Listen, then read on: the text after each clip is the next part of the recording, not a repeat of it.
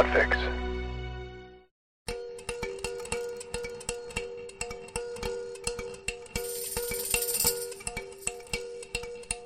Hey up!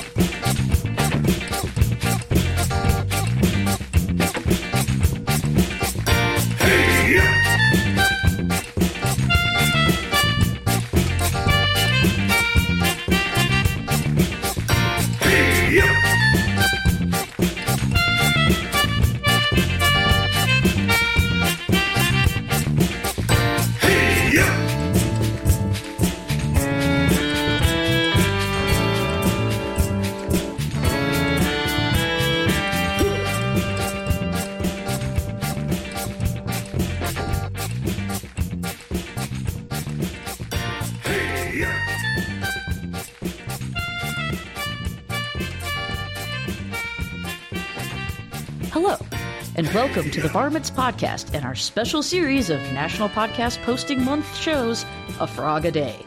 We're not animal experts, but every episode we're going to do our best to educate ourselves, and you the listener, about all things that creep, crawl, slither, fly, jump, hop, and swim on this planet, one animal at a time. Varmints Podcast is on all the social things, and you can find a list of them at linktree/Varmints Podcast. That's linktr.ee/Varmints Podcast. Or use your very favorite search engine, and, you'll find us. It's fine. I'm Megan Danger, and have you ever felt like you just can't do the stuff that you should be able to? Have you ever felt like in certain ways you're a person who has a hard time peopling? Well, you shouldn't feel bad. I mean, you shouldn't feel bad for many reasons, but here's another reason why you shouldn't feel bad. Because you're in the company of the pumpkin toadlet, today's frog that we're going to be talking about.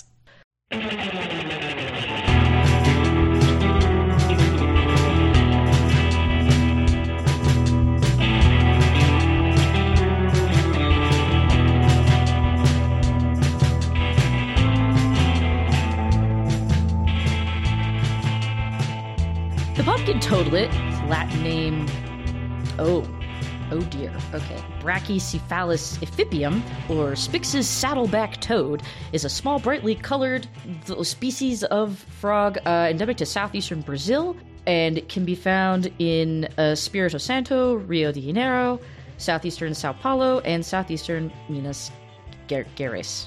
Its conservation status is least concern.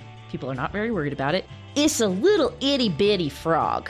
Adults are generally between 0.49 and 0.78 inches. It's just a little guy. It's about the size of an M&M. It's super bright yellow-orange, and that's for good reason. That's a warning color, because it is just chock full of toxin in its skin and organs. They contain tetrodotoxin and a different isolated analog of toxin, 11-oxytetrodotoxin. All right, that went better than I thought it would, which is extremely rare in other animals, like including marine animals. Not a lot of creatures that walk this earth have this toxin, and it's considered 4 to 5 times more potent than the tetrodotoxin itself. So they're poisonous little guys. Unfortunately, that's where evolution kind of ends for these guys. Because the pumpkin toadlet has just a hard time. I think the best way to sum it up is there was an article in June of this year in The Atlantic by Catherine J. Wu, the title of which is "A Frog So Small It Could Not Frog."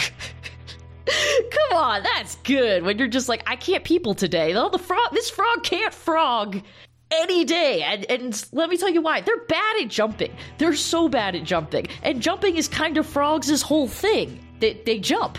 And they jump very well.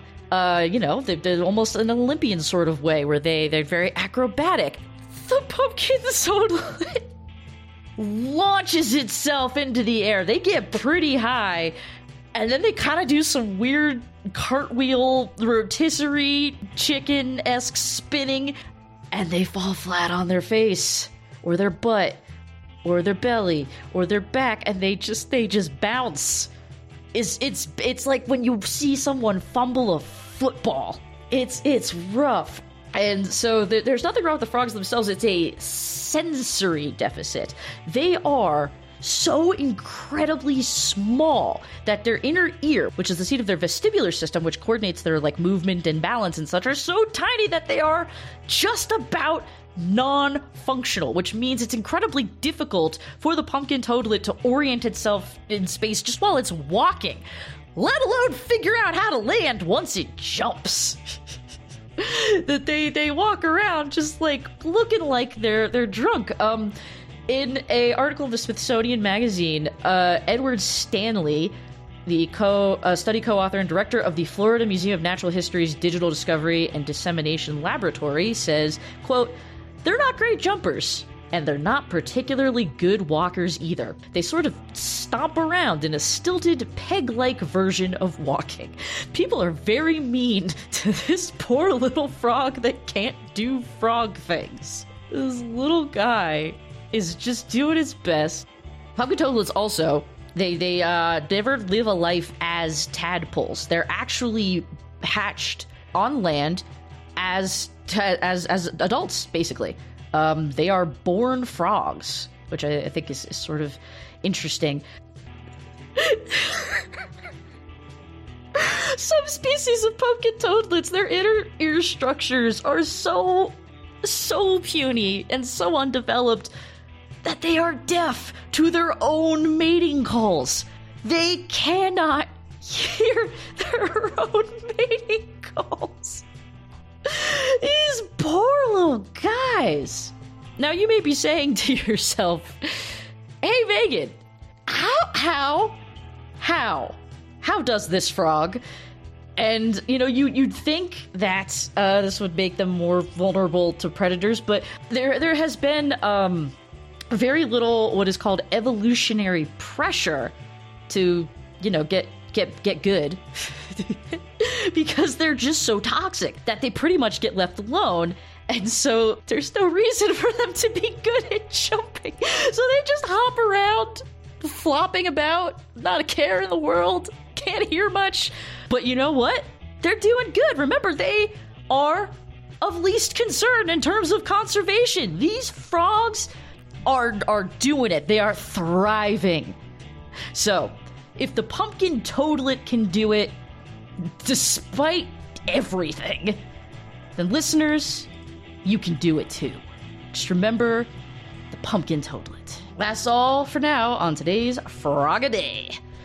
This show was produced by Donna Hume on land belonging historically to the Ute, Cheyenne, and Arapaho Native American tribes, with intro music by Infomercial USA and bed music by Josh Lippy and the Overtimers. Our logo was created by Imran Javed. If you enjoyed the show, why not give us a couple of bucks at buymeacoffee.com/varmintspodcast. 90% of proceeds go to the Wild Animal Sanctuary in Keensburg, Colorado. Thanks for listening. And be nice to animals.